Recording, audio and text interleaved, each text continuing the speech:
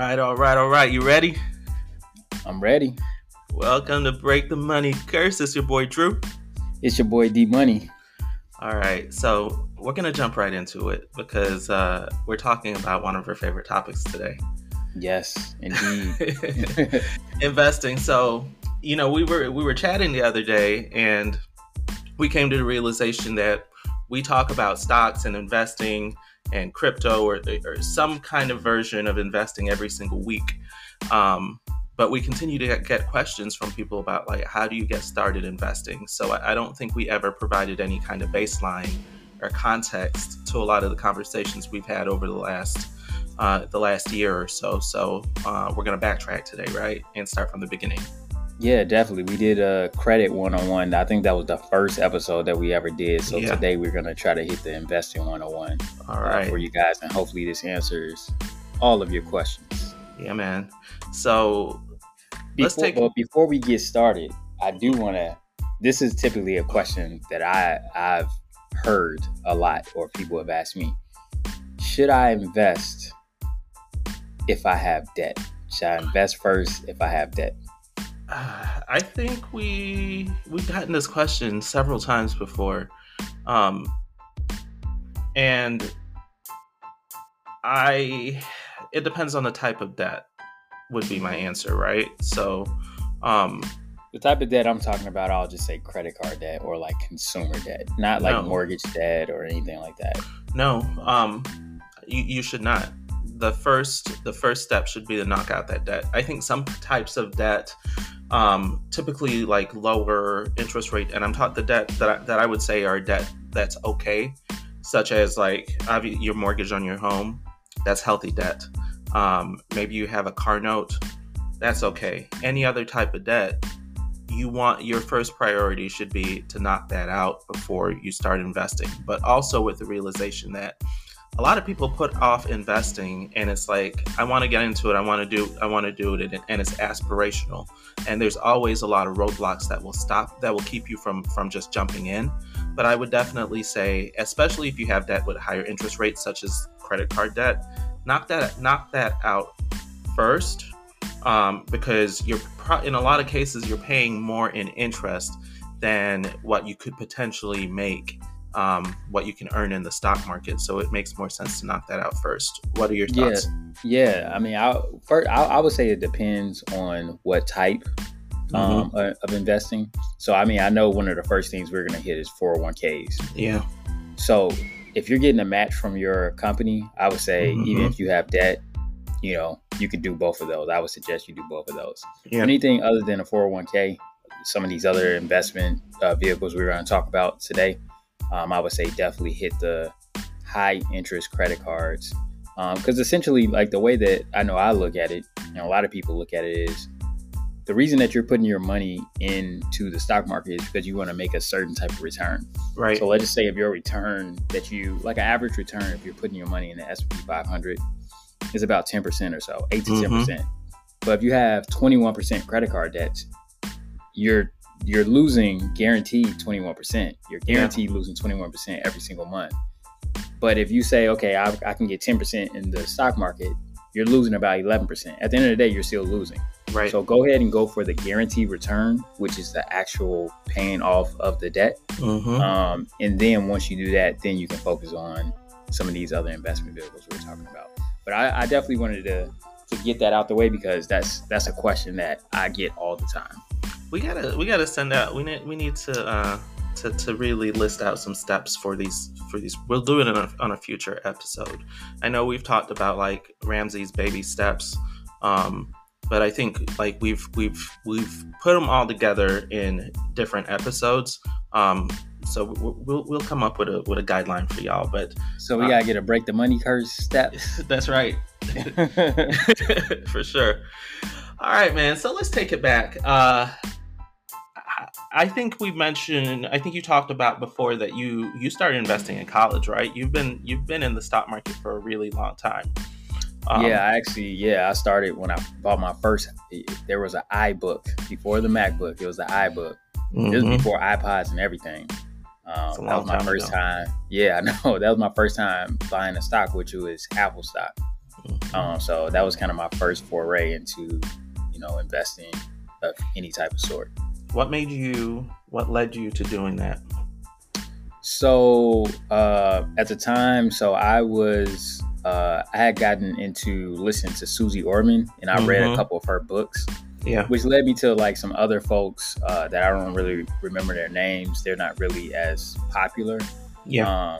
But one thing that I read was, rather than like, basically you should invest in things that you understand, or companies that you like their products, you purchase their products. So at the time for me, it was between like Nike and Apple, because, I used to buy a lot of Nike shoes, and then in college, and then like Apple. And at the time, like the Apple stock was cheaper, so that's why I ended up going with Apple over Nike at the time. So that was a good pick. I know. I ended up buying, like, I don't remember what the price was, but I remember I ended up buying like, I think like 10 or 15 shares with like some extra money I had left over from a refund check. And I mean, I regret, because I eventually sold that stock way too early. If I would have held on to it, it would have been crazy. But I sold it, I think, when I graduated, around the time I graduated. Yeah. So my first time dabbling in investments was, I don't even know how long, probably 10 years ago. I remember I opened up an E-Trade account. And I was thinking at the time, like, man, I'm behind in retirement. I worked for a company that didn't have a 401k match. So I was like, I'm just going to do my own thing. I opened this E-Trade account and I started funding it. And I didn't know anything about the stock market. I think we had talked a little, and I just had like very baseline knowledge. And I just started researching some random stocks. It wasn't like stuff that I enjoy. It was like pharmaceutical companies, medical stock, just random companies that I knew nothing about. And I just started buying up these cheap stocks, and just putting money in it when I can, not a whole lot of money. And the stocks actually did well for the most part. Like, the account was growing, but then something happened and I needed to pay something off, and I took the money out and I ended up closing that account. And just kind of walked away from it. And then, of course, I had my 401ks, and we're skipping. So, like, one thing I do want to say, like, most people don't realize that they are investors. But if you have a 401k, you are an investor. And I always found, like, enrolling in 401ks, particularly when I switched a job, it was overwhelming. Like, they send you this book, and there's all these numbers, and there's, fund performance and fees. And I always found that, like, it was a lot to sit down and consume. So I kind of want to break that down a little bit today. But when I seriously got involved in investing was last summer during the pandemic. I had a couple months that I wasn't working, and I decided, like, I was going to take that time and really teach myself the stock market and really do it in a disciplined way. And I started off pretty slow. So less than $1,000 initial investment. And, I think a couple weeks ago, I told y'all I started off, the first fund that I bought was the VU, which is a fund that tracks the S&P 500. So pretty stable, it's all your biggest companies. And then from there, I started researching different stocks, and I started layering in. So fast forward now, it's almost a year and a half later. And last year, stock market was booming. So like, my first year as a serious investor, my returns were great. I want to say, I'm really, I dig into my investing at a very micro level that most people don't have time or energy to do. So my returns last year were close to 40%.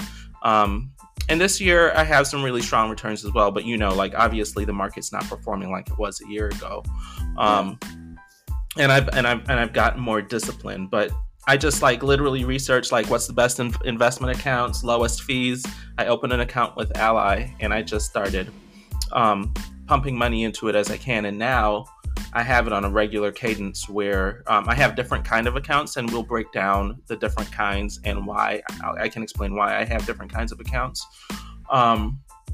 And I just I monitor them, monthly or whatever, and I make sure that money's flowing into them on a regular basis. Yeah, definitely. And just from my perspective, what I would recommend is, we talk about a lot of individual stocks on this podcast. I actually wouldn't recommend. Well, one thing I don't want people to get wrong, or the wrong impression. Majority of my stock holdings are not in individual stocks. Yeah, it's in either VTI, which is like a Vanguard Total Index ETF, which I actually it's in VU, which is the Vanguard S&P 500, or it's in VBR, which is Vanguard like small cap funds. Yeah. So that's like an easy way of, and I hardly ever look at those accounts, honestly. Yeah. Like it's like an easy way to invest. If you invest in probably one of those three, you're gonna get, a good representation of a lot of stocks.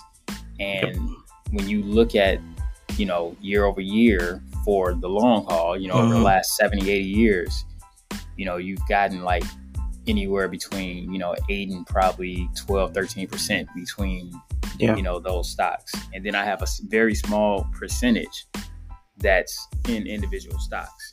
So if I actually had to break it down, I would say probably 90% of my stock holdings are in those ETFs, and 10% I like to dabble in the crypto or the individual stocks, wherever individual stocks I have. Yeah. So I would recommend that for most people, because if you don't have time to actually research these companies, and I'm not talking about just investing in a company because we said something on this podcast or you heard someone say something about it on YouTube, and I would recommend you not invest in that. And I would recommend you just basically invest in those ETFs, which you'll still get a very good return. Over the years. I mean, I've had very, very good returns, because I started investing more like when we graduated. We had the recession, and I started investing a lot during that time. So basically, I was investing at the bottom of the market. Yep. So I mean, when you think about that, that was 13 years ago. So investing at the bottom of the market, I've just kind of rode that wave up. But I never stopped investing. I still invest even as it continued to go up. That's the thing. Yeah. Don't try to time the market. Like, you want to always be in the market. Yep. And that's why I invest every single month. I agree. And you want the thing is, when you invest, I see there's social media, podcasts, whatever, will have you thinking that the stock market is you're going to get rich quick, buy this stock. And I know I recommend stocks weekly, and there are stocks that I've bought into. But to Dee's point, my portfolio, I have a very aggressive portfolio. I'm at an age that I can't afford to take the risks. But I still keep at least 50% of my split into index funds, mutual funds, or whatever, because to his point, that automatically diversifies, right? So if one particular company, let's say, totally tanks and goes bankrupt, it's going to have a relatively minimal impact on your overall outcome, because your money is split between so many. And when we're talking about these mutual funds, these are big, top performing companies, right? So you're going to automatically gain a piece of the return. So an EFT or a mutual fund is just a combination of a bunch of companies. ETF. An ETF. Just a combination of a bunch of companies. And so instead of buying an individual stock, you can buy into all those companies without paying the full stock price of each individual company. So, I agree with that 100%. Don't say I'm going to get into the stock market and, throw all my money into this one stock that I saw someone on IG or Twitter LLC or Break the Money Curse recommend. No, you gotta make sure. Unless you're doing your own research about those things. Any stocks that we mentioned here, I would say definitely do your own research, because you may not have the same conviction I have Yeah. About a stock. You know, like I've been talking about Tesla forever. Like I love Tesla stock. You know, even before like Tesla like jumped last year, I was investing in Tesla because I just got the vision. For me, it was just like all these things that they were doing in the future, but I was so convicted about that stock. Some people hated that stock.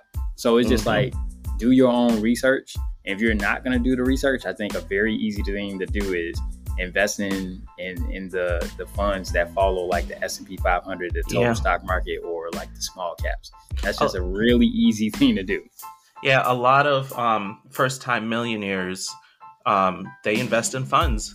And the good part about that is, because I think that's the number one thing I get from people that don't invest, is I don't have time. And when you invest in those funds, it's literally a set it and forget it. You buy when you have time, and you don't need to look at that account. And there's a 90% chance the next time you log into that account, it's going to have more money than the last time you logged in. That's definitely true. It's definitely true. And I mean, the other thing for you not to look at those accounts is, you know, the stock market goes up and down every day. So you would literally drive yourself crazy just looking at that. What I generally do is I look at my accounts at the end of every year. And all I look at, I don't even look deep. I want to see, okay, what was the beginning balance on January 1st? What's the ending balance on December 31st? Like, that's all I'm looking at. Like, I don't even go deep into the funds or anything like that, because it's just like, I don't want to go crazy. I'm not going to move it. Like, my goal is... I move and rebalance all the time. Like, at a minimum quarterly, I want to make sure like these funds are hitting the targets that I expected them to, especially compared to the rest of the market. See, I have a long-term outlook, so I don't really care about what they're doing right now.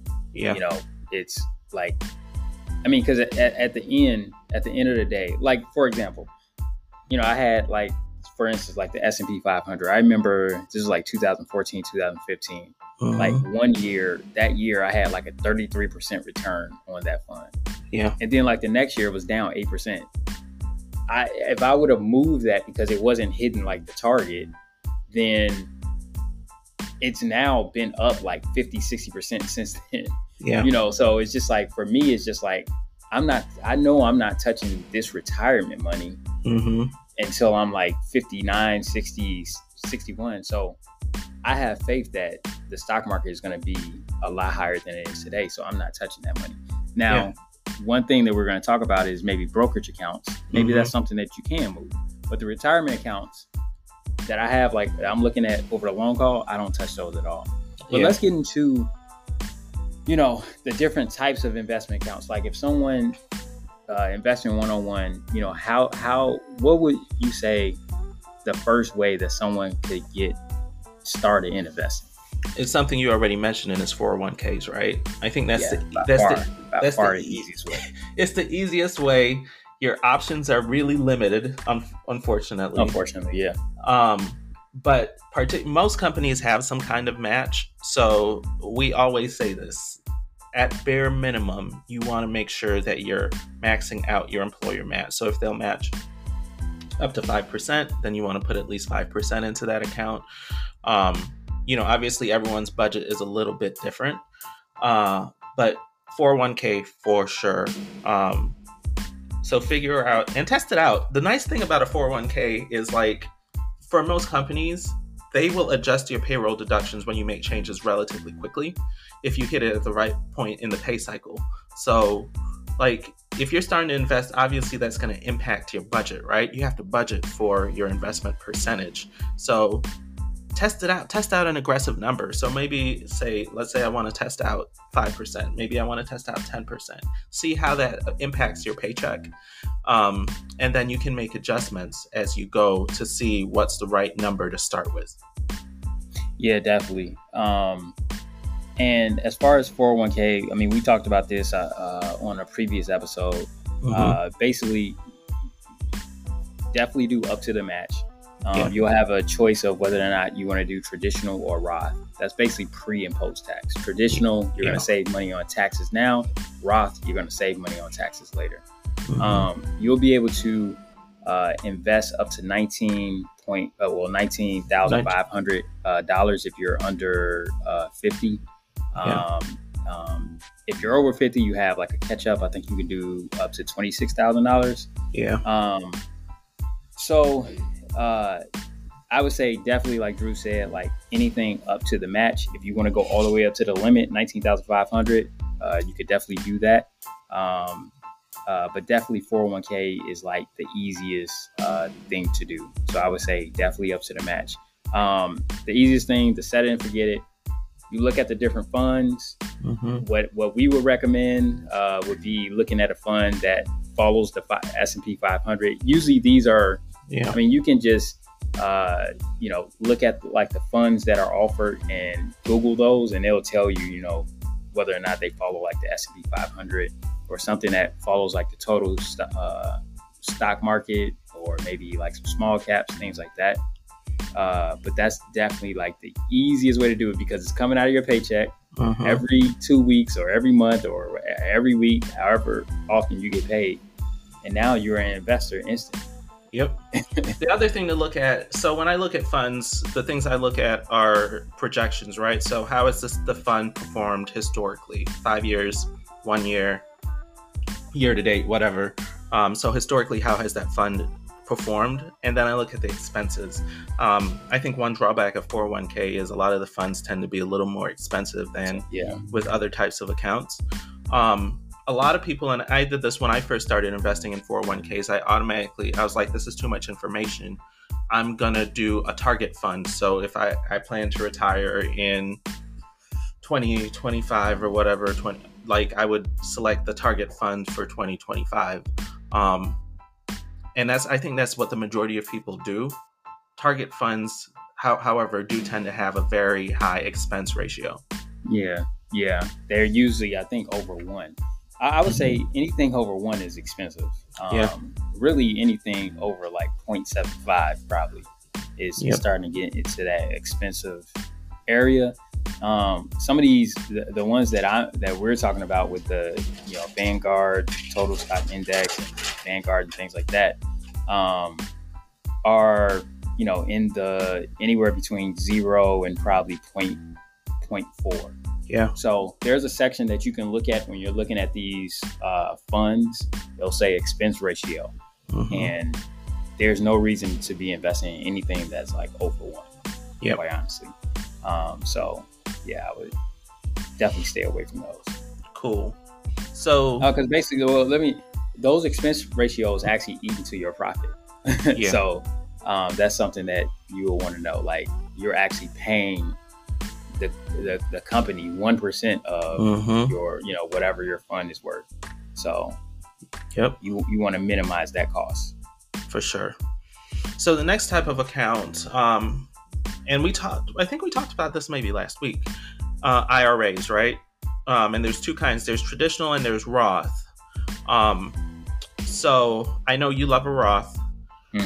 So I guess the first question, if I already have a 401k, why would I open a different type of retirement investment account?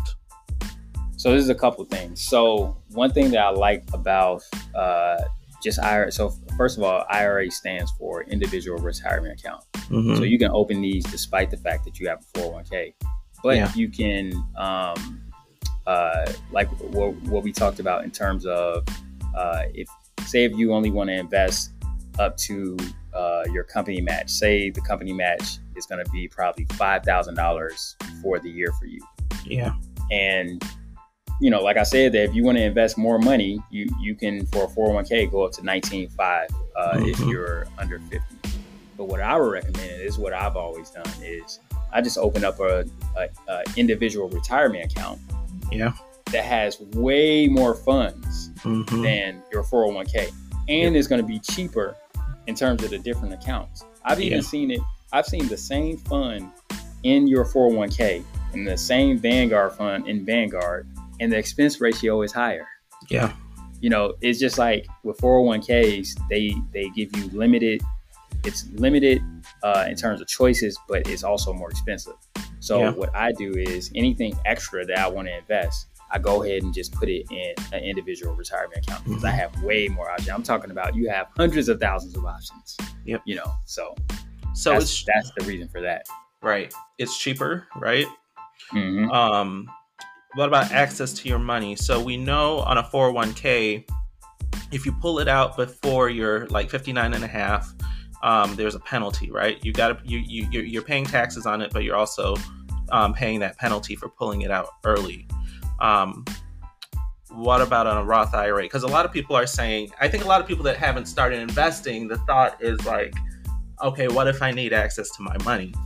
Yep. This is why I love the Roth IRA, by the way, because I always use, and I still, I guess, kind of to this day, I use my Roth IRA as my emergency fund. And we talked about this so many times.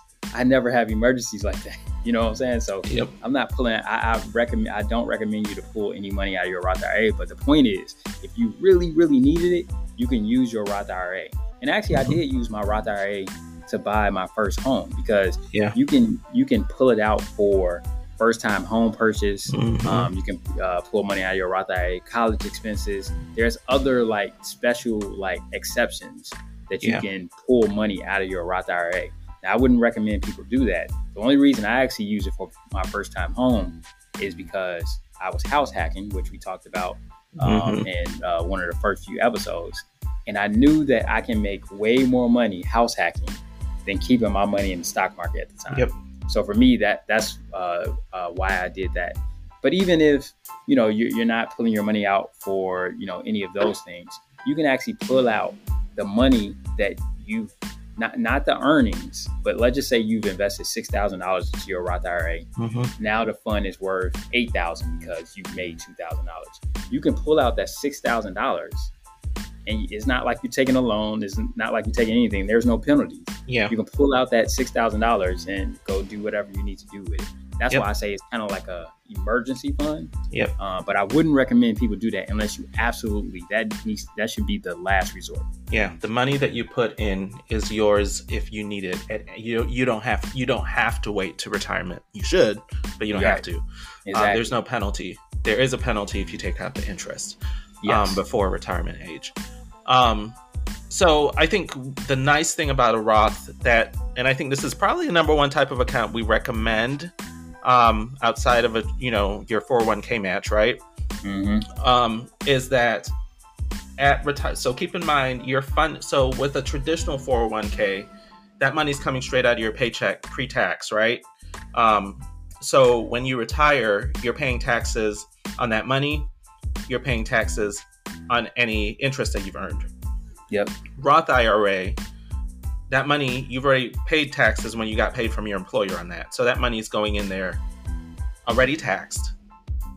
And any interest you earn on that money, you're not going to have to pay taxes on if you pull it out after retirement age as well. So it's the only account that you don't have to pay taxes on the earned interest, right? And now everybody's not going to, get their Roth IRA this high, but this is just kind of an extreme example of what can happen. So you have, because the most that you can put in a IRA is $6,000, and this is based on how much money you make. I think you make for a couple 198, 200 and between like 198 and 206,000. You start to get to the cap. I forget what the for the single person. But basically, if you're below that threshold, you can invest up to $6,000 and each. So once you hit that 6,000, make sure your wife opens that account. So let's just say if I put $6,000 into like Tesla, for example. I mean, because there are people out there who have been investing in Tesla since like 2012. Like their Roth IRA, they were investing in Tesla when it was like $30 per share, things like that. It jumped last year. It jumped up to $3,500 per share. So that's like 1,000 times. No, what's that? 100 times growth? 100 times growth or so. So that $6,000 could be worth $600,000. There's cases where people $6,000 are worth $1 million, $2 million, $3 million. This is an extreme example. This is an extreme example, but I just want to show you the power of this. So that's $6,000 that you put in post-tax. Now, when you take out that $1 million millions of dollars that you have, you pay no taxes on it. Yeah. Now, if you would have put that in pre-tax, that $1 million, now you're a millionaire. You're going to be taxed at the highest tax rate. Yep. You're talking about almost 40%. Which is what happens with a traditional IRA or your 401k if you don't have a Roth 401k. Right. And this is why I love Roth, is because if you grow your account like just extraordinarily high, you could potentially you're already paying taxes when you put it in, but you could potentially, like, on all the earnings, pay no taxes. Yep. That's like an amazing deal. Yeah. So I think a lot of people just see, I want to open a retirement account and they just pick an IRA. Why would someone open a traditional IRA versus a Roth? So there's a couple different reasons. I mean, if you're like in the tax bracket, the higher tax brackets where you're already paying like high taxes, and there's a chance maybe you think that in the future that your tax bracket may be lower. I think that's a good example of somebody opening up, for me, like a traditional account. Or if you make too much money, right, to open a Roth. Or if you make too much money to open a Roth as well. And then you backdoor that money into a Roth. Yeah. There's still ways. There's still loopholes. Yeah, there's still loopholes to get back into the Roth. So, I mean, we're not going to go super deep, but yeah, there's still loopholes to get to the Roth. I mean, Roth is like, in my opinion, is king. If you're looking at, chess or whatever. I mean, Roth is like the king, or I should say queen, because the queen is the most powerful piece on the board in chess. It's like the queen strategy, Yep. Because those earnings could not be taxed. Yeah. Okay, and then the last type of account you mentioned earlier is like a standard brokerage account. So, why would someone you use Webull, right? Yeah, I use Webull. I use, primarily, I use Chase and M1 Finance, actually. But I do have some money in Webull as well. Why do you have outside? Why would someone have a standard brokerage account?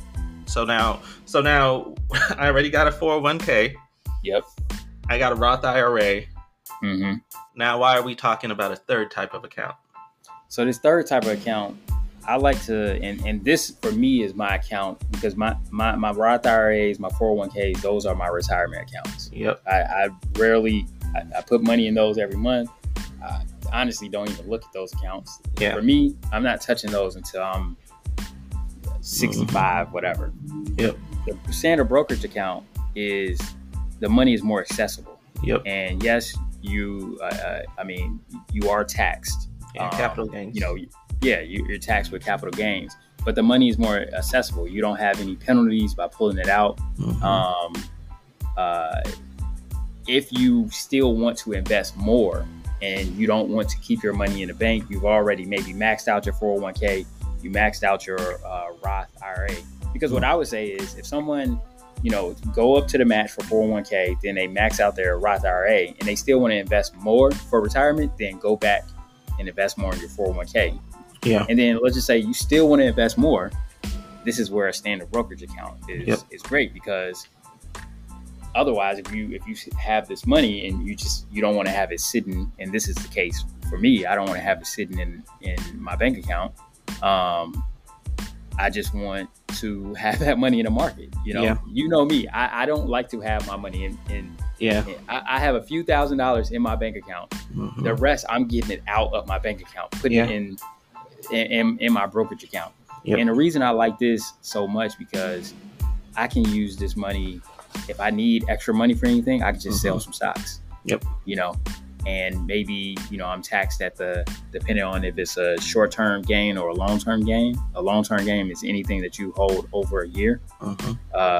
It's if you hold it at the long-term gain, you're taxed at a favorable capital gains gains rate, which is still a good deal. You know, you're still probably going to make more than keeping your money in the bank, which is For basically sure. 0%, you know, if you invest in some good stuff. And with that, you can invest in anything. You can invest in these ETFs we talked about today. You can invest in individual stocks, you know, so it's just a really flexible account. Yeah. So like all the stocks I recommend on this show. So my brokerage account is my fun account. That's the one I can take more risks. I play with. I don't have as much money in these funds, because this is where I prove to myself that I know a little something about investing. And sometimes, you know, this is where I feel like I can take risks. So like, this is where, like, when I say like I log in every day, but my money that's in those funds, in those retirement accounts, like that's the priority, right? I'm going to take care of my 401k first. I'm going to fund my Roth IRA at least to $6,000 every single year. And then the leftover is my play money that's going in this brokerage account, because I know I'll have access to it anytime. And I think the biggest part about this is, like, I think we were taught to save, right? In most households, like save your money, open, like it's a big deal. Open a savings account, you know? Right. And then you look in your money, like I look at what I put in there for the year, and the number is pretty much identical to what I have now. It's pretty much identical to what I put in. You're earning a 0.05 or whatever, or even if it's a high yield savings, it's very minimal. So, you know, to your point, like, have that emergency fund. But if you can have your emergency fund making money for you, depending on your age, if you can afford to take the risk, then my recommendation would be, like, keep very minimal money in the bank, and then put the rest in the stocks. Make sure it's diversified and you're not just dumping all your money in one spot, because that makes the risk very high. And start making money off these companies. Yeah, definitely. I mean, you have to try to, you know, obtain some of this growth, because you're definitely not getting that growth in the bank. So I would say, like, if we had to kind of sum this up in terms of like steps, 401k is definitely the first thing that you should invest your money in. So go up to the match. To the match at minimum, To the match, right. Roth IRA, try to, you know, hit the $6,000 every single year. Every single year. And then from there, if you have anything extra, you can go into that standard brokerage account. And I would say another component, which we talked about, and this is actually where most of my money is in real estate. That's investing as well. We just talked about like investing in stocks. Like I would say stocks is probably like the easiest, most accessible thing that you could do, because you can just open an account today and start investing in stocks. Whereas with real estate, you have to go, you know, buy a house, find a house. But that's another piece of investing as well. But stocks are definitely like the most simplest way to invest. And, you know, I can hear the audience saying, well, I'm probably not going to make it to that brokerage account right now, because I can't even max out the Roth IRA. I can't even, you know. What I would say is, I'll just kind of, when I first started investing, I mean, I definitely wasn't investing in no brokerage accounts. Like it was definitely the match for the 401k. Then I remember starting, I would do $50 per month in my Roth IRA. So I was only putting $600 in my Roth IRA. And I challenged myself every year to double what I was doing. So like the next year I did 100, then the next year I did 200, until I kind of got up to that $6,000. But for me, it was a challenge. It meant that I needed to make more money or cut my expenses or do something to figure out a way to fund fully my Roth IRA. So that's what I would challenge you guys to do. I think everyone has, I think we all can do definitely the match for the retirement account, especially if you're out of debt. You can do the match for the 401k, and then maybe start with $50 a month for that Roth IRA, and then challenge yourself to fully increase that. You shouldn't still be doing $50 a month in 10 years. You know, you have to definitely challenge yourself to increase that. And the way I think about it is, if you're saving, 6,000 a month, let's say even 10,000, right? Because you're going to have your 401k money as well. Well, think about what you're saving for the year, right? Whatever 5% of your check is plus the 6,000. So let's say that's 20,000. Right. What is 20,000? How far is that going to get you in retirement? Based on your age, like especially if you're like, I don't know, 25. Yep. Yeah. So if you're 25, it could get you far. But if you're if you're 35, how, like, are you going to be taking any vacations in retirement? Probably not. You're not going to be eating too good. So you got to make those sacrifices now so that you can really enjoy that time, like when you have the time to enjoy it, Yeah, definitely. And I just did a calculator. So $10,000, and I know you can invest more than this, but let's just say $10,000 over 40 years at an 8% return rate, which is definitely doable. Mm-hmm. That turns into $2.8 million. Yep. So that's $400,000 that you contributed, and it turned into $2.8 million. Mm-hmm. I mean, that's a lot of money. You'll be good for retirement. Like, you'll be set for retirement, really. Yeah. Plus, you didn't add in Social Security. Yeah, I didn't even add in Social Security. But you have $2.8 million to generate. Typically, let's just say that's $3 million. Typically, if you went to a financial planner, they would probably recommend you take 4% of whatever your retirement account is on an annual basis. If you draw down 4%. So out of $3 million, 4% is $120,000 a year. I think you can live on $120,000 a year, right? And depending on where you're living, of course. But $120,000 is a pretty middle America. That's a pretty good, salary. Yeah, I can live on that in California, so y'all can live on it wherever you live. So if you do 4% a year, essentially your money will last forever almost. Like, you wouldn't deplete that account.